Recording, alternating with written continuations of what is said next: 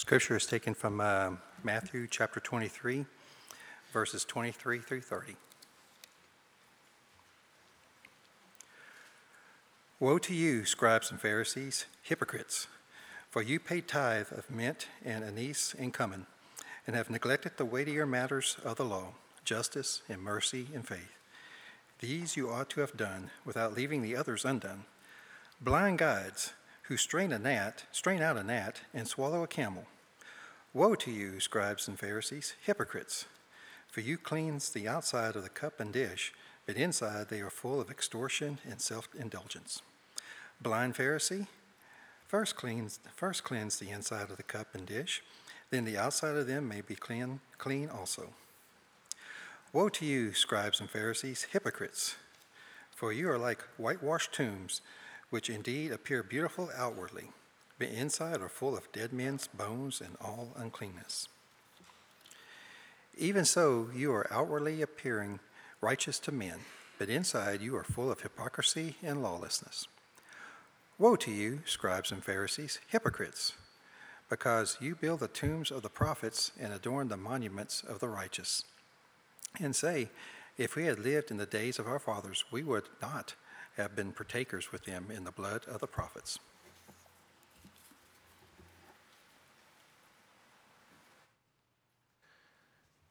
You would have had to been there and seen it to believe it.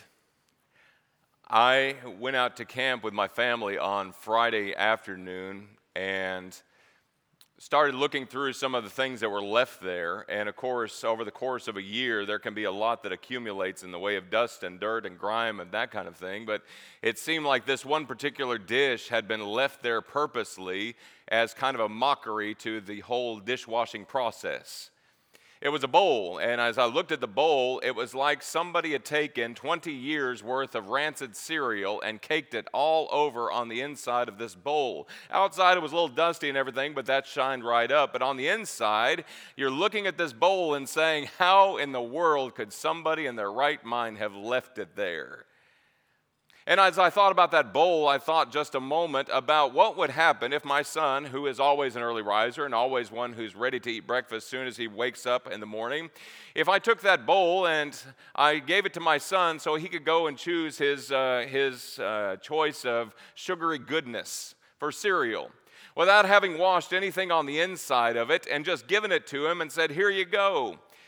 Can you imagine his look on his face as he looks into that bowl and sees the thing of which he's about to pour his cereal and then his milk?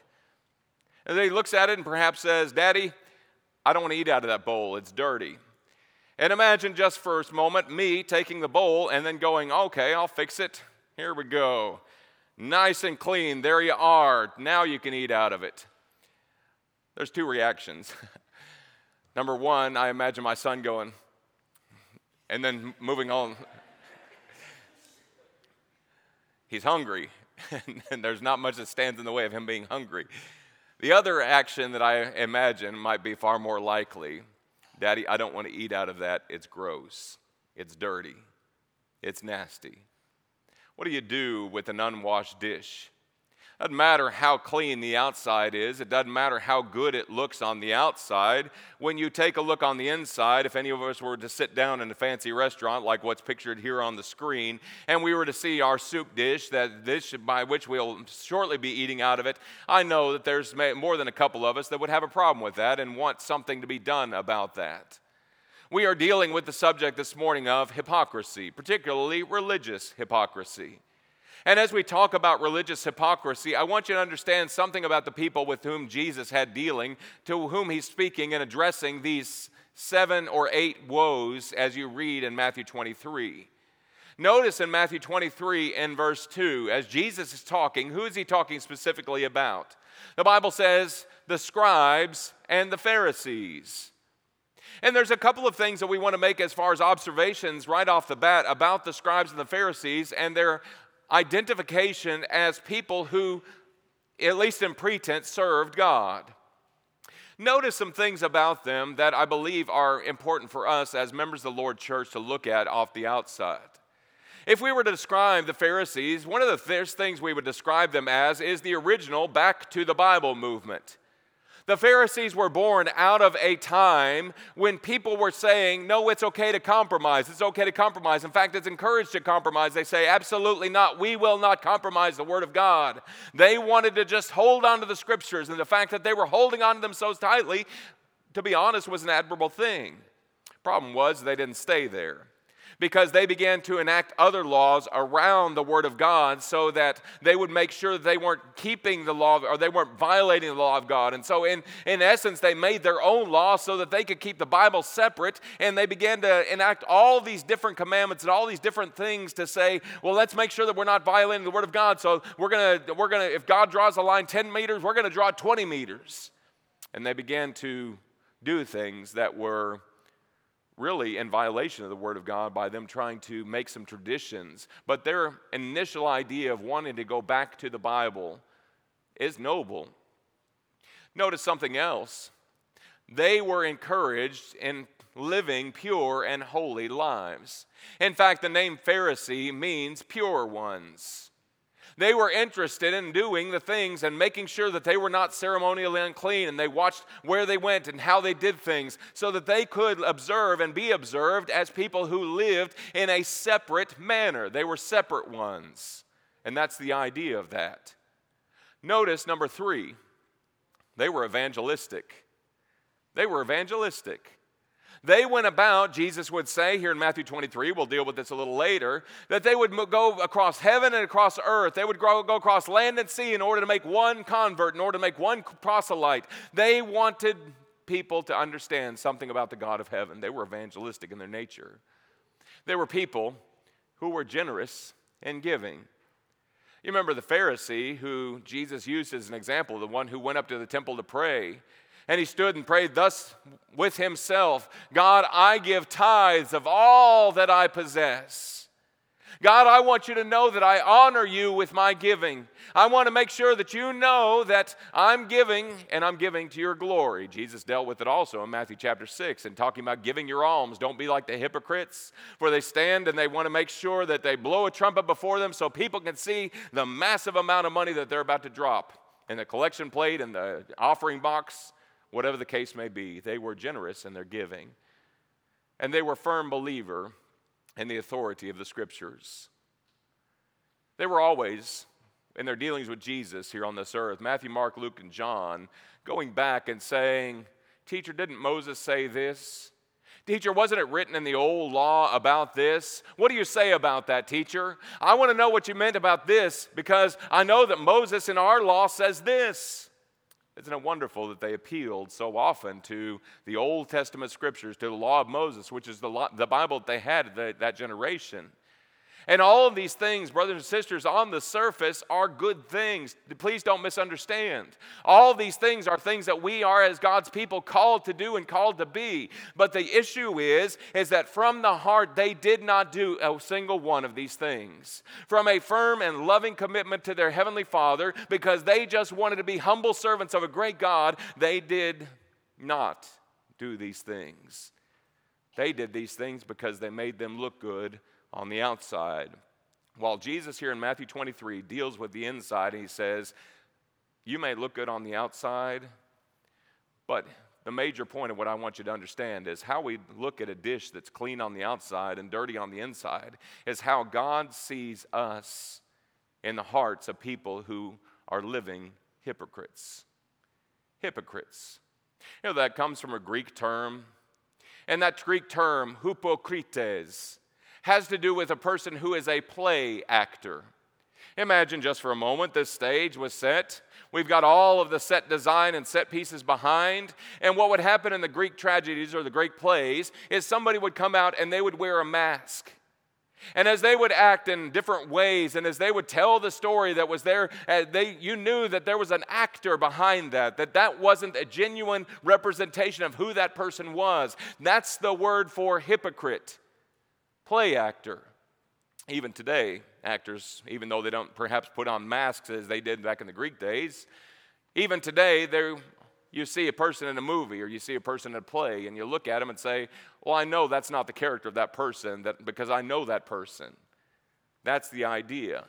When you are saying one thing, but you are entirely something in a different setting. That's the definition of a hypocrite. And even though these men were dedicated to these principles of being the original Back to the Bible movement and wanting to live pure and holy lives and be evangelistic and generous and giving and firm believers in the authority of Scriptures, again, all good things, that is not who they were on the inside and what Jesus wanted them to see before he went to the cross. One of his last addresses to them was that God sees your inside and God is repulsed the way we might be if we were to look at a dirty dish sitting there in front of us at a nice restaurant. How does God view our hearts this morning? Would God view our hearts as people who are hypocrites? Let's look at 3 different points this morning. Number 1, we're going to look from Matthew 23 at what makes an unclean dish. What makes a dish unclean? What makes our hearts something that God is repulsed by?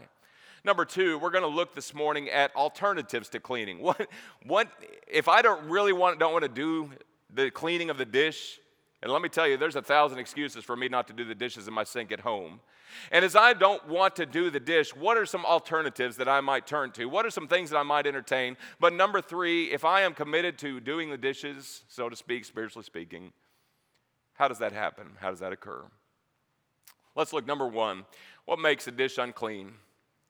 Jesus would give some characteristics of these men about what makes an unclean dish. Number 1 is corruption. Corruption. Notice in Matthew 23, a couple of verses here, beginning of verse 5.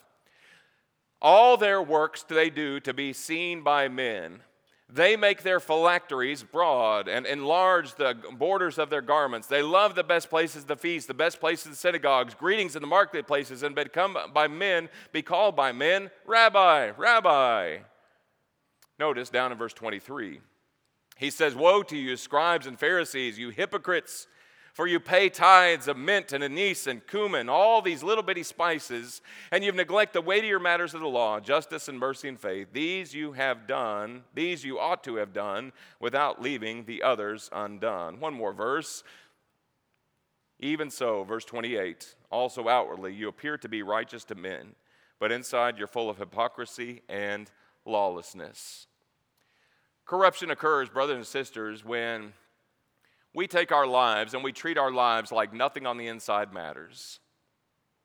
And I can be as selfish as I absolutely want to be, just as long as people don't see me as a selfish person. I can be just as lustful as a person can be, just as long as people don't see the lust. I can be just as gossipy and ugly to others, just as long as people see me as just telling it like it is. And I can emphasize all of these outward things, and nobody has to look on the inside at what my heart is doing. If I can try and make such a good show of what's on the outside, the physical, then I don't really have to give any attention to the spiritual. That's exactly the thing that Jesus begins his keynote address, the Sermon on the Mount, with. In talking about these people and saying, unless your righteousness exceeds that of the scribes and Pharisees, you will by no means enter into the kingdom of heaven. And then he goes through the litany of things, as you've heard it was said, you shall not murder. But I say to you, who is angry with his brother without his cause shall be in danger of the judgment. You've heard it was said that you shall not look at a woman to lust after her. But I say to you, or you shall not commit adultery with a woman. But I say to you, whoever looks at a woman to lust after her has already committed adultery with her in his heart. The problem is, as Galatians 6, 7, and 8 tells us, do not be deceived. Whatever a man sows, that shall he also reap. For he who sows to the flesh will of the flesh reap this word. Number 1, corruption. If you're going to put your hope in here and now and just be as selfish and as prideful and as arrogant and as thoughtless as you possibly can be towards other things, it doesn't matter what you look like on the outside. As God looks at your heart, he sees the dirtiness of the dish. We cannot put our emphasis just on outward appearance, because that means our hearts are most likely corrupt. Notice, second aspect of hypocrisy, callousness. When I cater to my pride, everybody else is going to pale in comparison to what I want and what I think and what I want to do. Notice what Jesus says about these men here in Matthew 23 and verse 14. For pretense, notice, just for show, For pretense, they make long prayers. He says, however, what are they doing? In secret, they are devouring widows' houses. Here's a sweet little lady, and all she has left to her from the death of her husband is this little house. And here's this monster that comes along that doesn't look with any bit of compassion, doesn't look with any bit of pity, but all his concern is that money that could come into the treasury, that money that could somehow find its way into his own pockets. He is not the least bit concerned with his fellow man. He is certainly not the least bit concerned with the least of these, as God would consider them. Remember that James said that pure and undefiled religion is this before God the Father, is this: to take care of the widows and the orphans in their distress, and to keep oneself unspotted by the world, James 1, verse 27. But here's somebody doesn't care about the widow, and you could extend that and say he doesn't care about hardly anything except for himself and how he can make himself look the part of a godly, of a righteous person.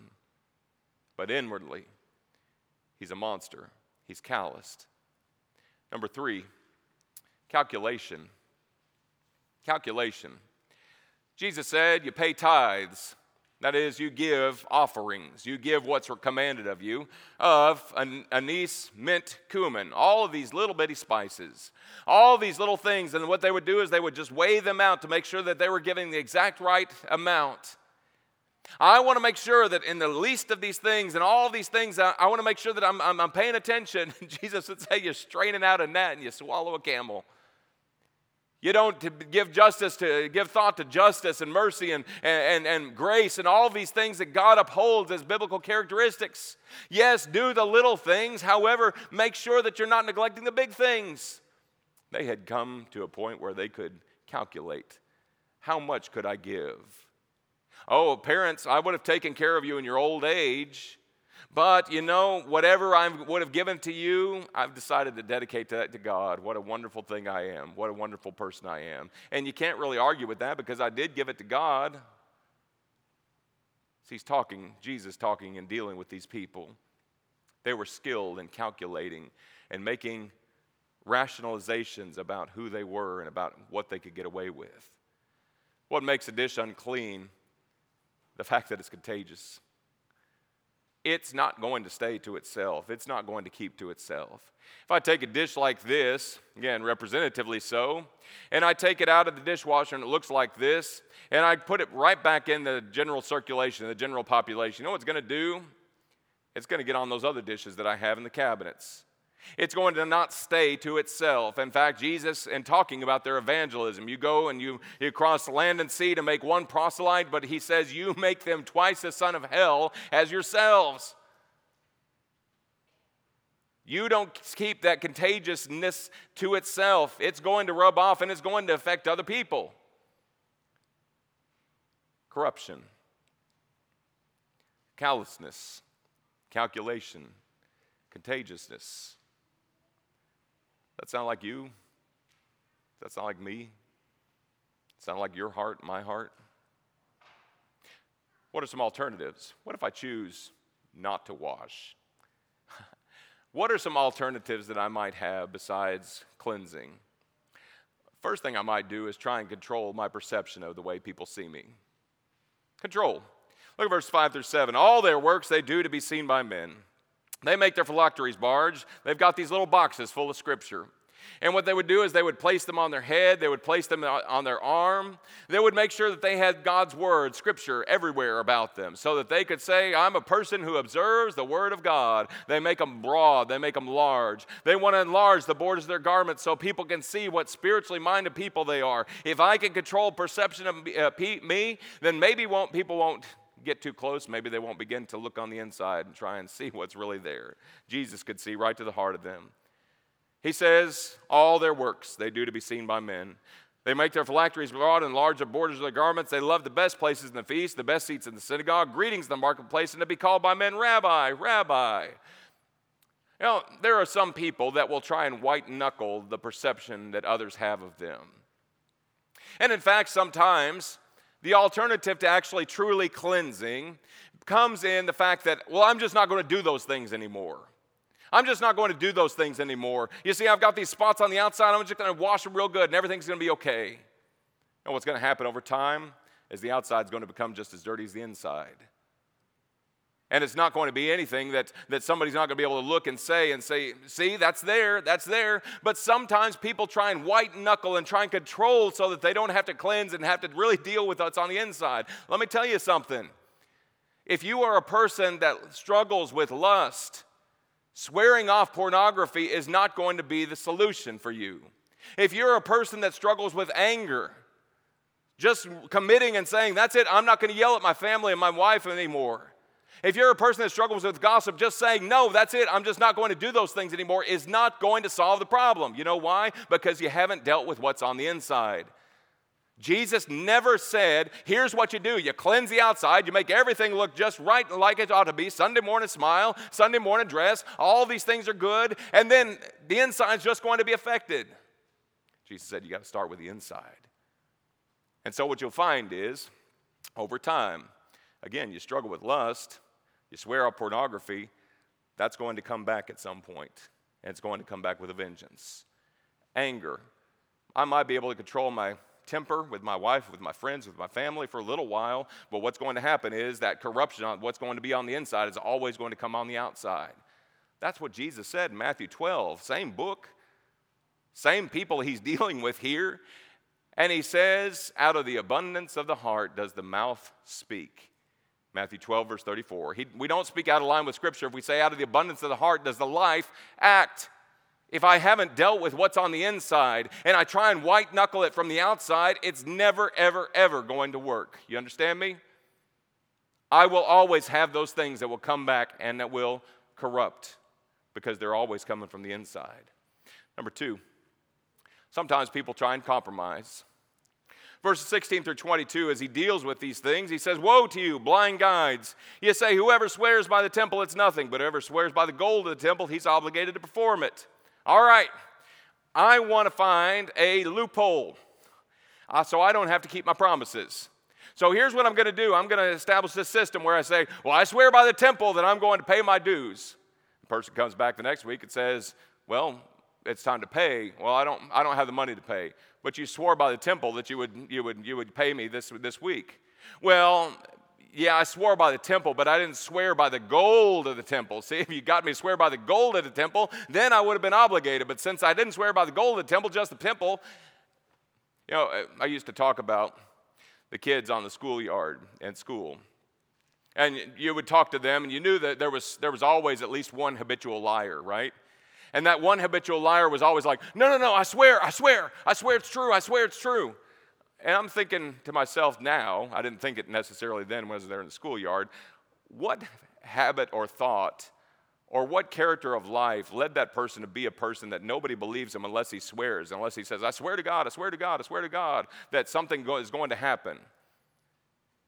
That's why Jesus said, you be a person of integrity. You let your yes be yes, you let your no be no. But these people were so invested in finding the loophole so that they could compromise and so that they could do whatever they wanted to. They were corrupt. They did that instead of cleansing. Sometimes people want to contradict. They want to contradict. They're just outright, I'm going to say this and I'm not going to follow it.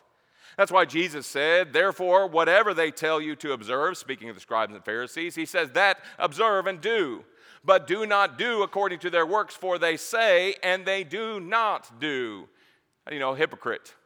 Somebody's going to give you something to do, and then they're not going to do it themselves. Jesus says they lay heavy burdens on men, things that are hard to bear, but they're not even going to lift them with the least of their fingers. Sometimes we want to make people jump through hoops. We want to make people try and dance to our tune when we're not ever going to deal with those things in our life. It's always easier to perhaps say something without doing it. James would say, don't be deceived. He talks about being a hearer of the word and not a doer, but rather be a doer, hearer, and a doer of the word, that you're not deceiving yourself. What about cultivating critical spirit? If I can be a person that always has the focus off of me, Because I'm always pointing the finger and seeing which one of you and which one of y'all is not dancing or not living by the right tune or not living by the right like they ought to. If I can always keep pointing the finger at somebody else, well, it's them, it's them, it's them. You see that person over there? They're not living like they ought to. You see that person, you see that person, you see that person. And because I'm always pointing the finger, you know what I never have to deal with? I never have to deal with what's on the inside of my own life. And in fact, I can use some of these other things to make myself look like I've got it all put together and make it look like I'm one that can sit in a position of judgment, while in fact I'm sitting there pointing the finger at so many other people. Remember Nicodemus, who came to Jesus by night? And later on in the book of John, there was an occasion where the Pharisees were outright condemning him. And Nicodemus just kind of speaks up in that occasion. He says, guys, I just want to ask. Remember, he's a Pharisee. Guys, I just want to ask, does our law condemn a man before it hears him?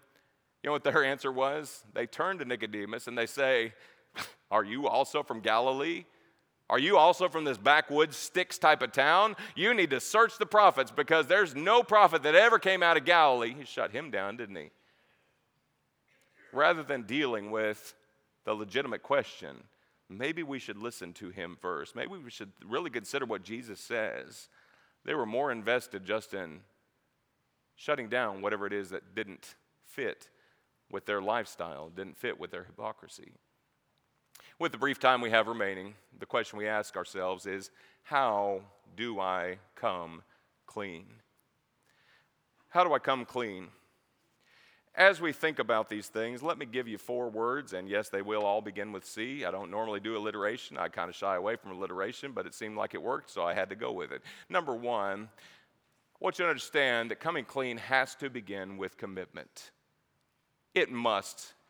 Y'all, there is no alternative to a heartfelt devotion to God, to being God's man, to being God's woman, and to saying, He is my King, He is my Lord. It doesn't matter what other people think of me. I am going to please Him and do what He wants first and foremost. The reason why at the very beginning of the keynote address in Matthew chapter 5, verse 3, Jesus starts with, blessed are the poor in spirit, for theirs is the kingdom of heaven, is because here's a person who sees themselves in the eyes of God and realizes, brothers and sisters, I may not be as corrupt as the Pharisees, but there is a Pharisee in me. And there's a Pharisee in you.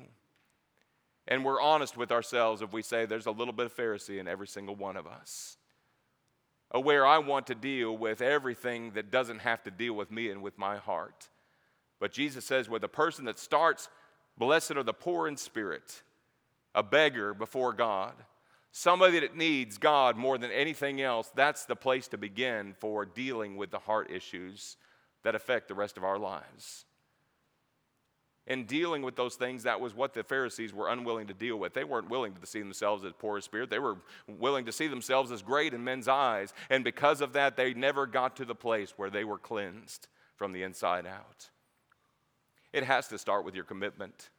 Matthew 23, verses 26 and 27, blind Pharisee, Jesus gives them the solution here in this verse and in this passage. First, cleanse the inside of the cup and the dish, that the outside of them may be clean also. They thought if we just clean the outside enough that maybe the inside will happen. I don't know about you, but I've heard many, many people over my course of time say, well, you just got to fake it till you make it. You realize what a bankrupt idea for dealing with life is? Fake it till you make it. Trust in God first. Trust that things are going to work out through Him and through His providence and through His care and love for you. Don't fake it. That's putting on a show on the outside. You be a person that trusts in Him first and foremost and say, I don't know how things are going to work out in my life, but I'm humbly going to look to Him for the solution. It has to be a wholehearted commitment. It has to be something where you emphasize the character of your heart. Character, same thing as integrity.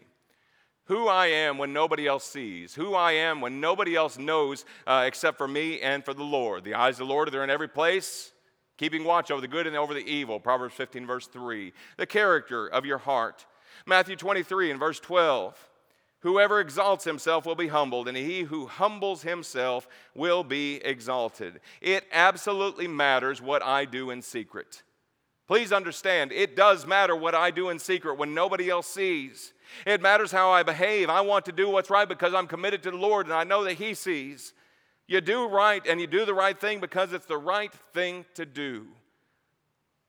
If I'm committed to being God's man or God's woman, I've got to emphasize the character that He wants me to have. I cannot be a person who says, oh yeah, I follow Him. Oh yeah, I follow Him. And then I don't do what He tells me to do. Stop making excuses and start making choices that are based in the character of the man that God wants you to be, based in the character of Jesus Christ. Let this mind be in you, which was also in Christ Jesus. Philippians chapter 2 and verse 5. Number 3, confession. Confession. Luke 17, I cite this one, verses 13 and 14, which is the prayer of the Pharisee and the prayer of the publican. You remember the two men that went up to the temple to pray? One of them prayed, stood and thus prayed with himself, God, I thank you that I'm not like other men. God, I fast twice weekly. I give tithes of all that I possess. And then you had the publican, the tax collector that stood afar off and wouldn't even lift up his eyes to heaven, beat his breast and said, God, be merciful to me, a sinner. Can I tell you something? One of the best things that you absolutely can do if we're talking about cleansing the inside of the dish is find a brother or sister in Christ who you absolutely trust, who you know to be a person walking in character and walking in integrity, and sit down across the table with that person and say, listen, I deal with this. I have got lust in my heart and I am powerless to control it. I don't know. I don't want this to be here because I want to be wholeheartedly committed to God. I want to be wholeheartedly walking in my integrity and my character. And I need you to pray for me. Isn't that what James chapter 5 verse 16 says? Confess your trespasses one to another and pray for one another that you may be healed. The effective, fervent prayer of a righteous man has great power while it's working, according to the ESV. Galatians 6, verses 1 and 2, we find the people that are spiritual and we try and restore such a one in a spirit of gentleness, considering yourself lest you also be tempted. Guys, we need each other. And one of the ways God has given us to be able to deal with the corruption and the hypocrisy in our own lives is talking to each other and confessing to one another and visiting with one another and saying, I need your help. I need your prayers. I need your love. I need your compassion. And certainly I need the grace of my Lord. Problem is, we walk around, again, with our Sunday morning clothes, our Sunday morning smiles, and we don't deal with what's on the inside because we don't know how. Well, Andy, somebody's going to look at me and they're going to say, Andy, you're weak. Yeah. But you're coming to the right source. Andy, somebody's going to look at me and they're going to think less of me. How long have you been a member here that you've seen people come forward confessing sins? And realize, God, church, we're all trying to get to the same place. And we all absolutely need each other to lean upon and to cast our cares upon one another and cast our cares upon the Lord and to help one another. If we talk about being family, doesn't that mean anything anymore?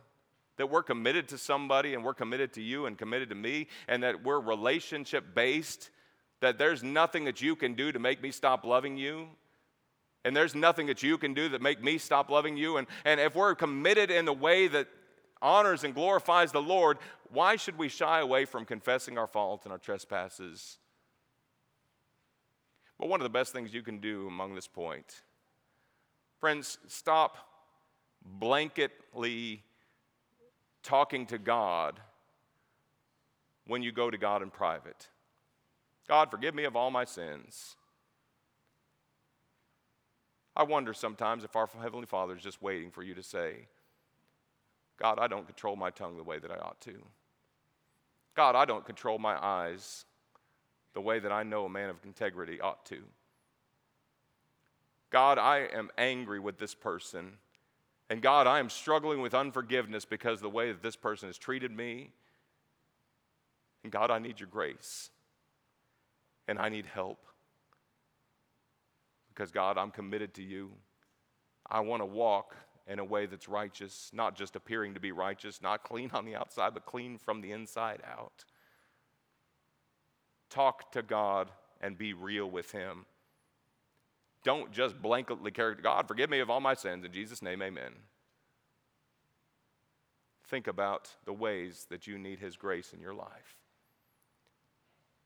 Compliance. We have to be obedient. There is no other way to be happy than Jesus than to trust and obey. Jesus, it's interesting to me that in talking to these people and giving these 8 woes to these Pharisees and these scribes, Jesus tells them on the outset, verses 2 and 3, whatever they tell you, who are non-scribes, non-Pharisees, to do, that do and that observe. They may be telling them things that are absolutely right according to the Word of God. He says, but don't do according to what they say, because they say and they don't do. And friends, I want you to understand that when we have lives that are so full of corruption and that are so full of trying to make the outside look clean, it may not all come off at once. Let me tell you something as we close. Cereal is the worst. Cereal is the worst. It doesn't matter what brand it is, but if you leave a cereal bowl there outside the sink and it doesn't have any kind of water in it, I don't know what it is, but that milk is going to act like Bondo. And you know what it's going to do? It's going to take months to get that cereal off the side. When you get done with your cereal, again, I'm on my soapbox, when you get done with your cereal, pour some water in there and let it kind of soak it up so that way somebody can come along with the sponges and go, whoop, it's done. But when our hearts are like that bowl with milk, it may not all come off right at once. But through time, through steady pressure, through patience, and through commitment to these things and coming clean, there's going to be a time when you're not a vessel for dishonor, as Paul would tell Timothy, but that you become a vessel for honor. And it's interesting to me that if you watch somebody wash a dish, they're going to spend the majority of their time on the inside. And then when it comes to washing the outside, you know what it usually is? It's just a little bit of this, and you're done. You lay the sponge aside, you dry it off, and it's fit for use. Friends, God wants us to be people who are clean as dishes from the inside out. And the question we have to ask this morning is, what ways do I really need to re-examine the Pharisee that's inside of me? What ways do I need to see the self-righteousness and the hypocrisy that comes from just living in this life and wanting to seem like I'm all put together and wanting to seem like everything's okay on the outside, because those are the exact things that Jesus came to solve. But he didn't come to solve it by saying, well, you just got to act cleaner on the outside. He said you got to clean from the heart, from the inside out. And I'm thankful for the grace of God through Jesus Christ to be able to allow us the time to continually work on the aspects of hypocrisy in my life and your life. I'm grateful for the God who gives us a church family to be able to confess our sins to one another and to pray for one another.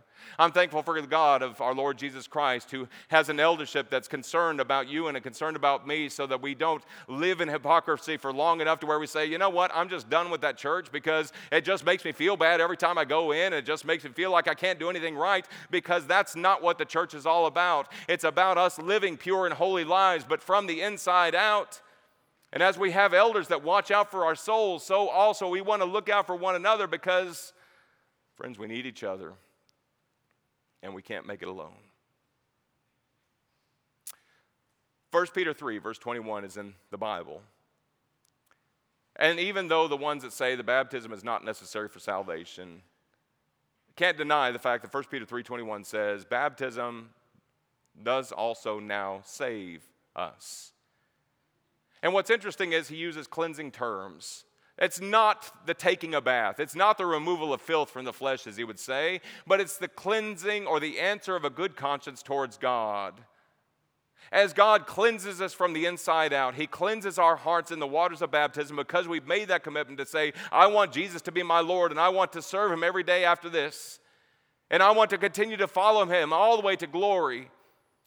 Thus, we're immersed into water. We die to self, and we come up clean.